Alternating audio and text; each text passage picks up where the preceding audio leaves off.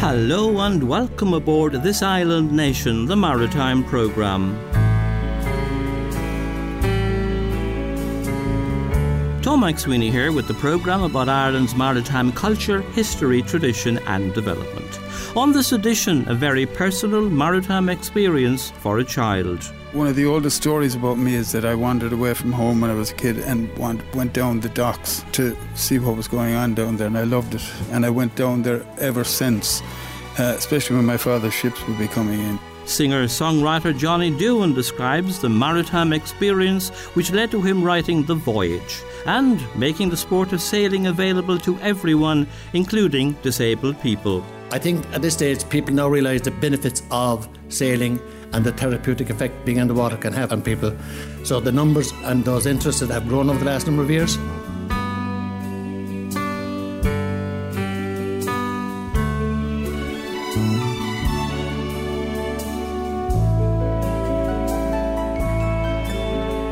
This Island Nation is Ireland's maritime radio programme, a reflective radio show about the sea, coming to you from the studios of CRY 104 FM in Youghal on the East Cork coastline, and bringing together through the Community Radio Network the maritime community around Ireland.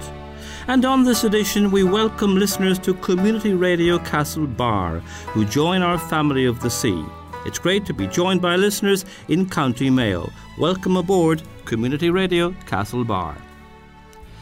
50 years of surveying seabirds is a long time, and it has shown how important Ireland is in the preservation of international species, as Niall Hatch reports from the headquarters of Birdwatch Ireland in Kilcoole, County Wicklow.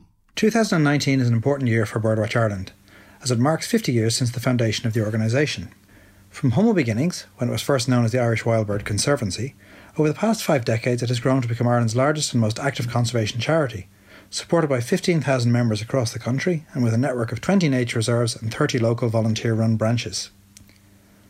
Over the course of those 50 years, Ireland's bird life has changed dramatically. There have been winners, certainly, with vulnerable seabird species such as roseate tern and gannet having undergone marked population growth, as well as the colonisation of our island by new breeders such as little egret and Mediterranean gull.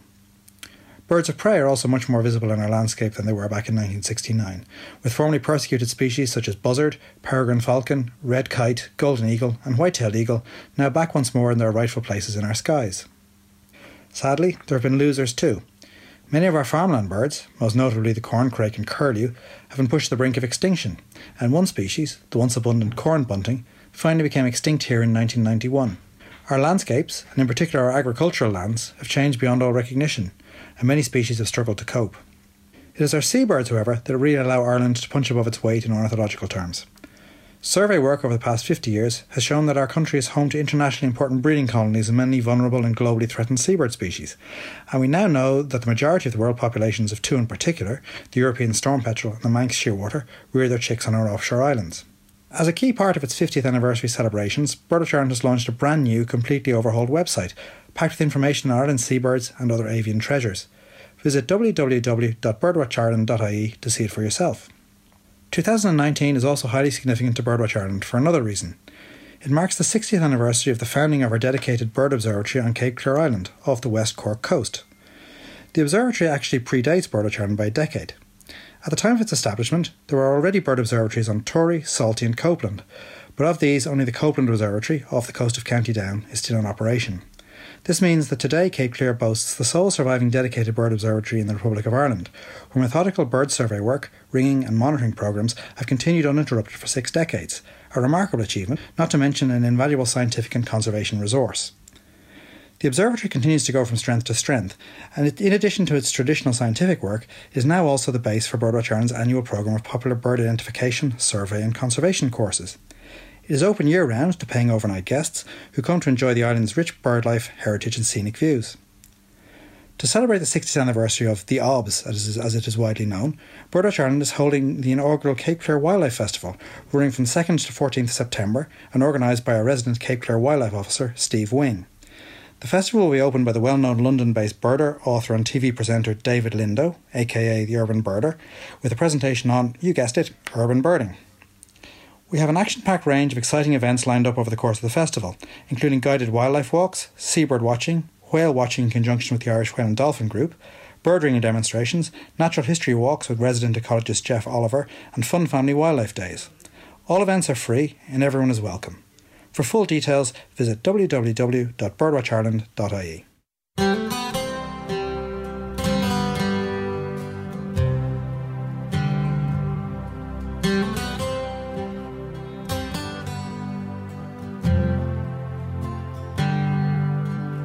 I am a sailor, and you're my first mate.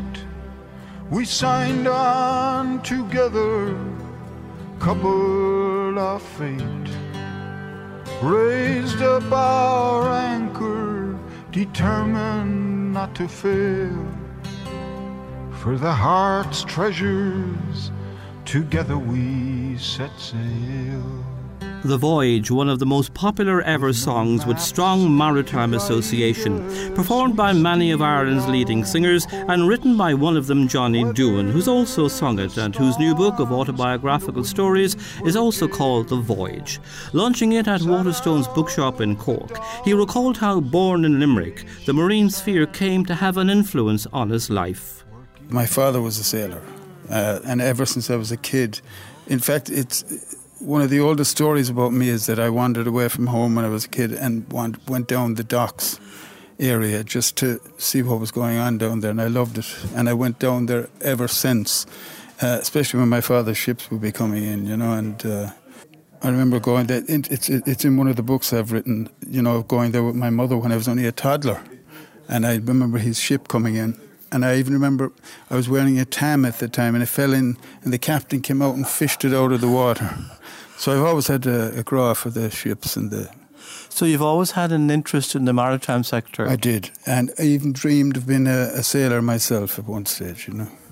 But when I hit 13 or 14, I started developing an interest in the blues. And my father had been to New Orleans with his brother, and he was always playing jazz, and it kind of rubbed off on me, and I eventually developed a graft to go off with a band. So I was a professional musician by the time I was 16. And The Voyage is probably the one which so many people think of. They see the lull of a boat, the movement of a boat, and the very way the song was written and the way the music goes. You can almost imagine a boat sailing nicely through the water. Yeah, I mean, it was also influenced, I think, in many ways by Robert Louis Stevenson's The Treasure Island, which I loved. It was one of my favourite stories. That and Moby Dick. I was attracted to the sailing kind of. And then the metaphor softened up what would normally be a very... If you were to tell the truth about family life, it can be quite hazardous at times, you know. I mean, getting through all the ups and downs. But no, it was the Voyage that really took off. And your book, The Voyage, which you're launching now? The Voyage, it had to be called The Voyage. As I originally wanted to call it After the Dream, because I wrote another book called There Is a Time, which dealt with my years on the road with the band. But the more and it took me about 17 years to write this one, on and off, of course. But the more I went into this one, more and more of the chapters were related to the actual song itself, you know. And I like to look to say it kind of... The Voyage song is metaphorical. It's easy to take the whole marriage thing in a song. But if you want to know exactly what underpins that song, it's all in this book. No, I mean, you have to go through the hard times to appreciate the better times. Life is an ocean, love is a boat, in troubled waters keeps us afloat. When we started the voyage, there was just me and you.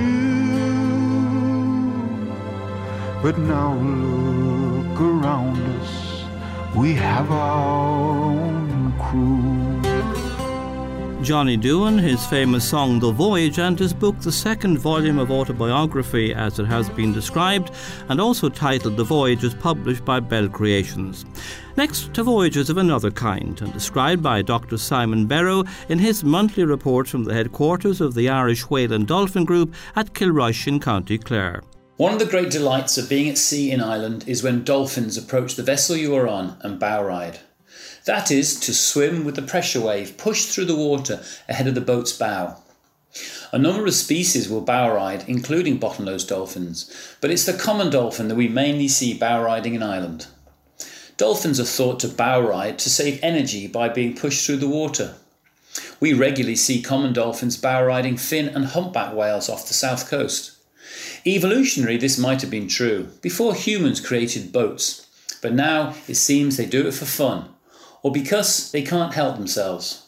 Common dolphins are indeed common off the south and west coasts of Ireland. Indeed, common dolphins are more abundant off southwest Ireland than anywhere else in European waters. They're not so common elsewhere. They also occur off the east and north coast of Ireland, but aren't so frequent and are largely seasonal in the Irish Sea, mainly occurring in the autumn. Large numbers of common dolphins enter the Celtic Sea in the winter, attracted by the seasonal occurrence of pelagic fish such as herring and sprat.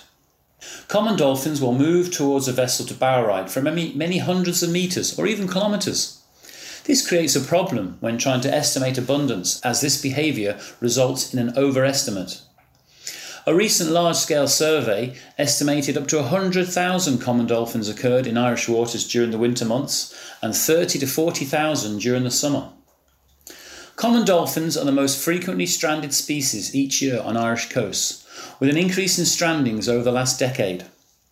The cause of death of these strandings is being explored and range from disease and malnourishment to fisheries bycatch.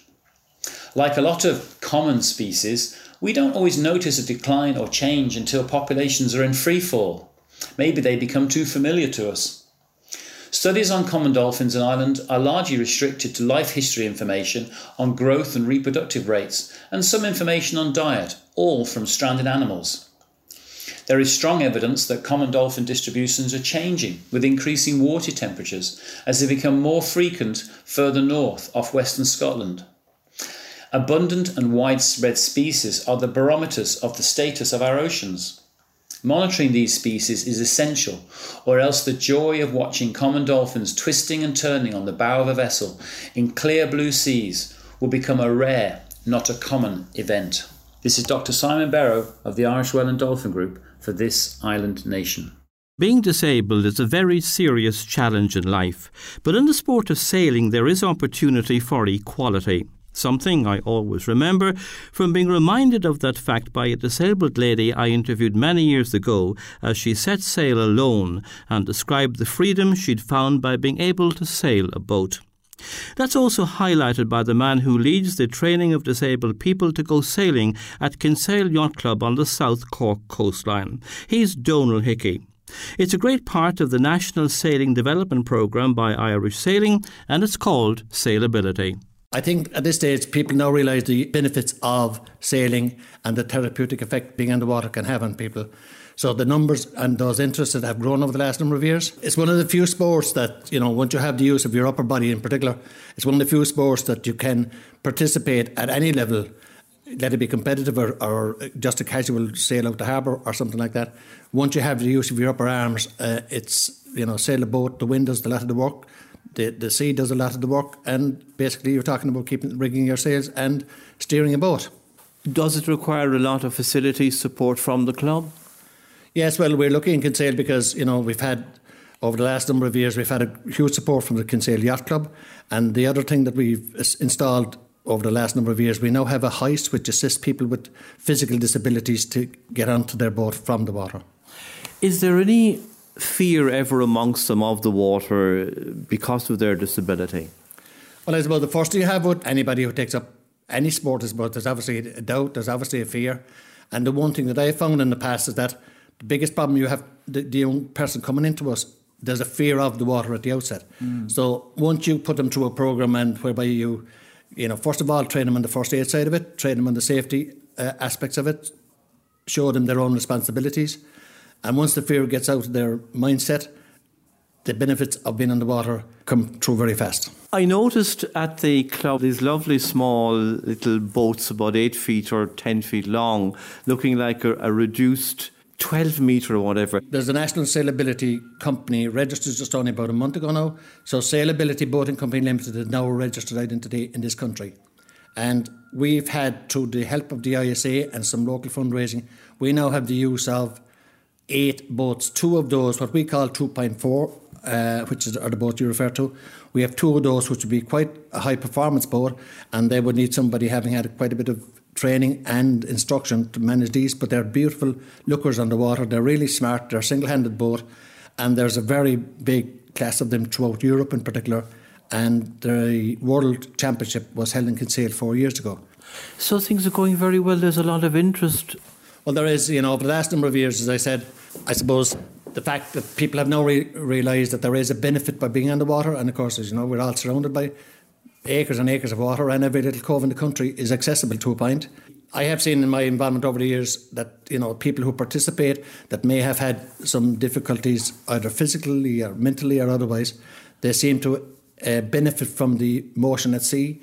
They seem to benefit from the therapeutic effect of being on the water, and they also seem to benefit from the fact that if they have a disability, they can now do a sport that may cater for both anybody who wants to come on the water for any reason, with any ability, they're more than welcome. And we should make that clear. It's not just racing, it's leisure sailing, it's enjoyment, it's the pure enjoyment of being on the water, the ability to do it. That's the big benefit of the Sailability Programme, because we provide boats for people. So there's no cost in owning a boat. The boat is provided. We register you as part of the Yacht Club Programme and the Sailability Programme nationally. That therefore we provide, there is no expense incurred other than the fact we'll ask you to bring your own life jacket or safety harness, whatever the case may be.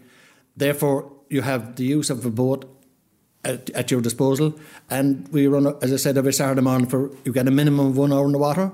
And if you have an interest in further educating yourself in the benefits and the knowledge of boats, we will also have a qualified instructor to instruct you. One-to-one instruction is also available.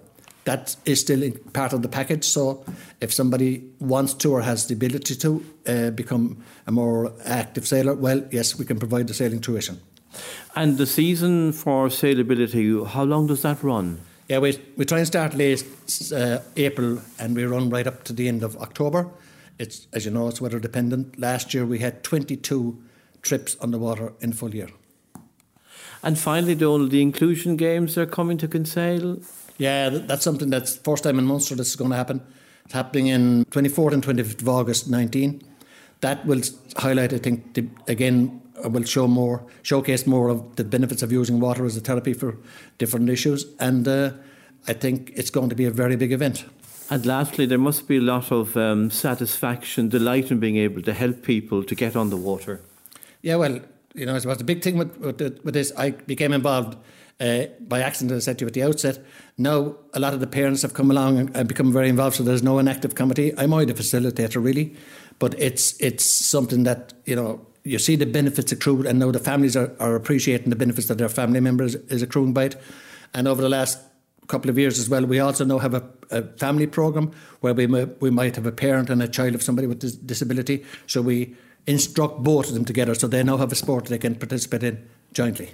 And after Donal Hickey, we look overseas as well, as around the Irish coast, as Justin Marr brings us his roundup of other maritime news.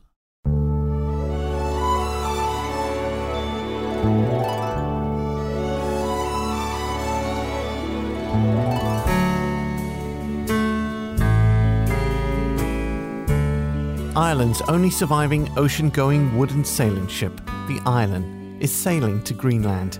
The ship is following the migratory journey of salmon between the Shannon and West Greenland. Salmon's Wake is the title of the Island Project's community and schools education programme, highlighting the decline of salmon during the International Year of the Salmon. It's the longest ocean voyage of the vessel since 1926, when it went to the Falklands. Gary McMahon, director of the Island Company, said that the plan is to sail towards Cape Farewell on Greenland's southern tip and make landfall. This is the culmination of a lot of hard work by many in our community who helped us realise our vision of reimagining this impressive ship, Mr. McMahon said.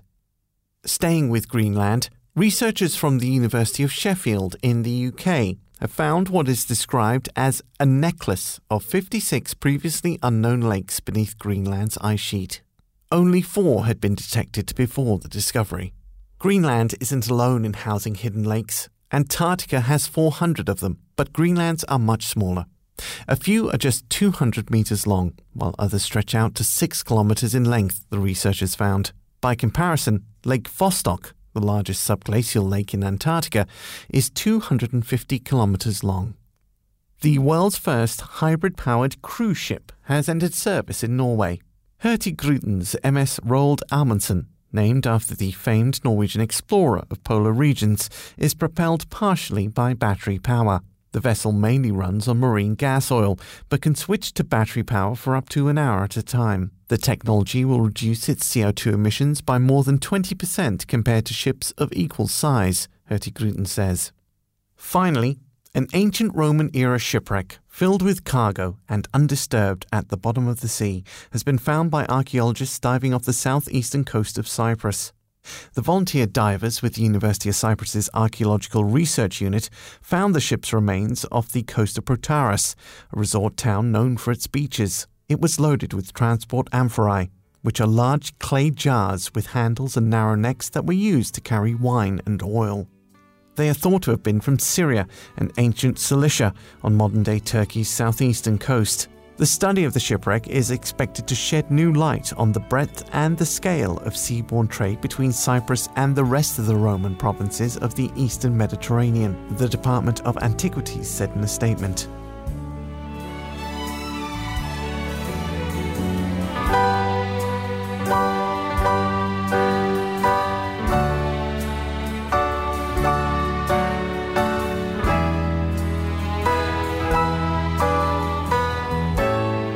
Justin Marr reporting there.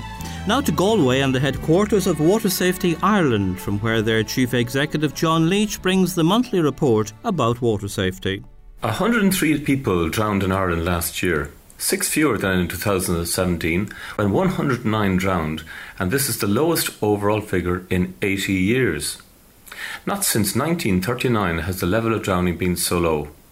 However, for those 103 families, this is an awful, painful tragedy, and so we must all continue to work hard on raising awareness in regards to water safety and drowning prevention. Have a healthy respect for our aquatic environments and responsible behaviour around them.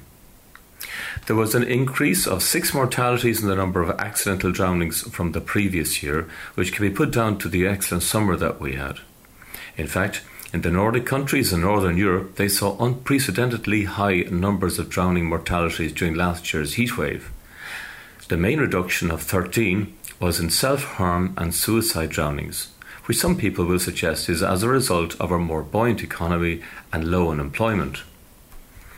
In addition to the 103 drownings at home, we had an additional 11 accidental drownings abroad, mainly while people were on holiday. This figure also concerns us as it is indicative of the greater number of people holidaying abroad. Our research over the years of these drownings builds a picture that the majority occur on the first day of the holiday, and very often in the first few hours of it. Many swimming pools and beaches on the continent are not lifeguarded, as they are private pools in apartment blocks or holiday villages. So we have an expectation that there is a lifeguard monitoring our safety, until someone gets into difficulty and those around are unable to cope with the situation. There has been no appreciable changes in the drowning by gender.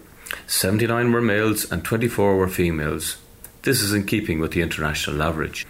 In terms of age grouping, the majority are between the age of 45 and 64. From this we deduce that males of this age group tend to overestimate their skills and underestimate their abilities. So overall, there were 43 mortalities in Leinster, 29 in Munster, 24 in Connacht and 7 in Donegal. In comparison to the same time last year, there have been 8 fewer drownings to date. So I appeal to all listeners to take the following actions over the summer.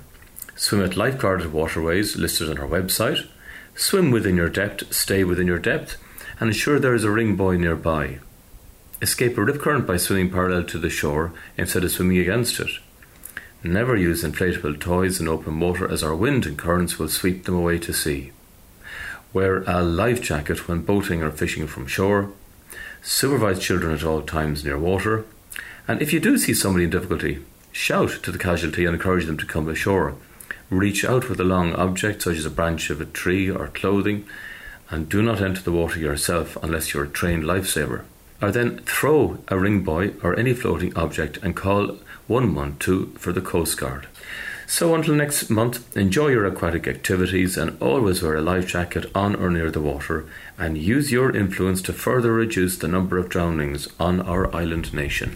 John Leach ending this edition of the maritime programme This Island Nation, produced at CRY 104 FM Youghal on the East Cork coastline, with technical supervision by Justin Marr, and broadcast on community radio stations around Ireland, in Dublin on Near FM, Dublin City FM, Liffey Sound and Dublin South, on Dundalk FM, Athlone Community Radio, in Galway on Connemara Community Radio and Kinvara FM, Clare on Radio Corca Boschkeen, in Kilkenny on Kilkenny City Community Radio, in Limerick on West Limerick FM, 102 FM, and in Mayo now on Community Radio Castlebar.